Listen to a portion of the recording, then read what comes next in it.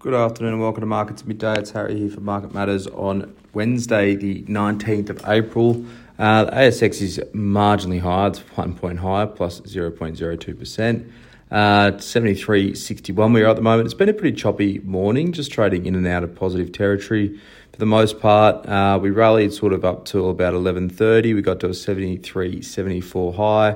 We've given back a little bit out of that, so about 13 points off the top of the day at the moment. In terms of the sector performance, there's only two sectors trading up. So materials is really carrying this index at the moment. It's up 1.27%. Tech's up 0.09%, so just marginally higher there.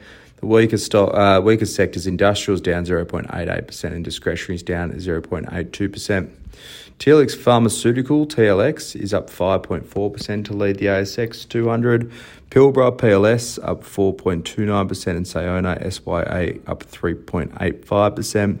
Weaker stocks, Star Entertainment, SGR, down 7.9%. Lake Resources, LKE, down 5.56%. And Downer, DOW, down 2.29%. We'll kick things off with Star at the moment. Obviously, the laggard on the 200 today.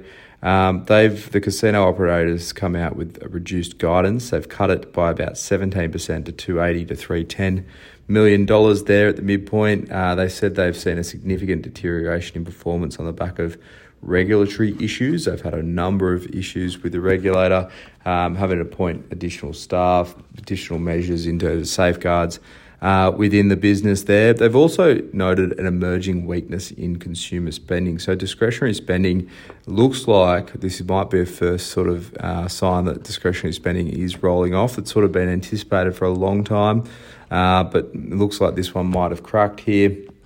They said they'd cut about 500 full-time equivalent jobs, so that sort of reduces their OPEX a little bit. They've cut short-term incentives to zero, and they're also freezing all salaries for non-enterprise bargaining agreement employees. So they're just looking to reduce OPEX to cut some costs out, given that the business performance has been a bit light on.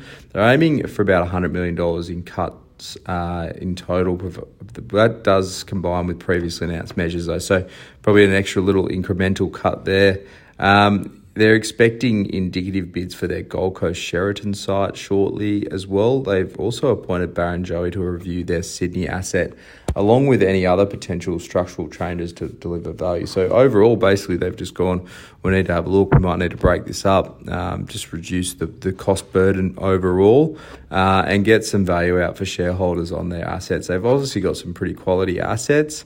It's just the operating measures that are in place are really weighing on the performance at the moment. So interested to see what Star looks like in, I guess, a year or two's time, and what assets they've got left and what they do with it. The Sydney asset has been one of their sort of key cornerstone assets for such a long time, and now they're looking at maybe having to sell that on the back of these issues. But anyway.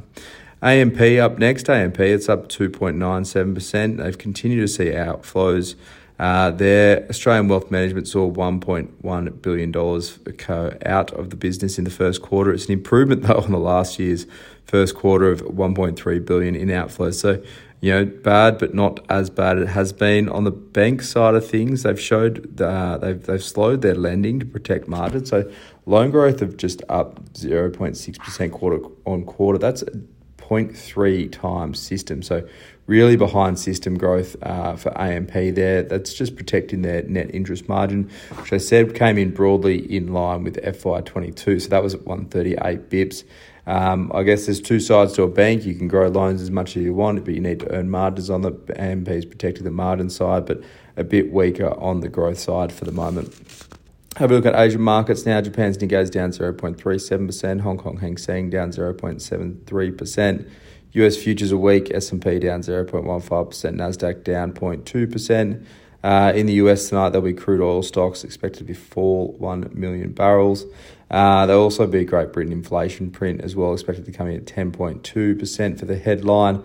And core at 6%. So, it's really sticky high inflation numbers coming out of the UK still there. But for now, that's all for Markets at Midday for your Wednesday. I hope you enjoy the rest of your afternoon. And as always, look out for the Market Matters reports.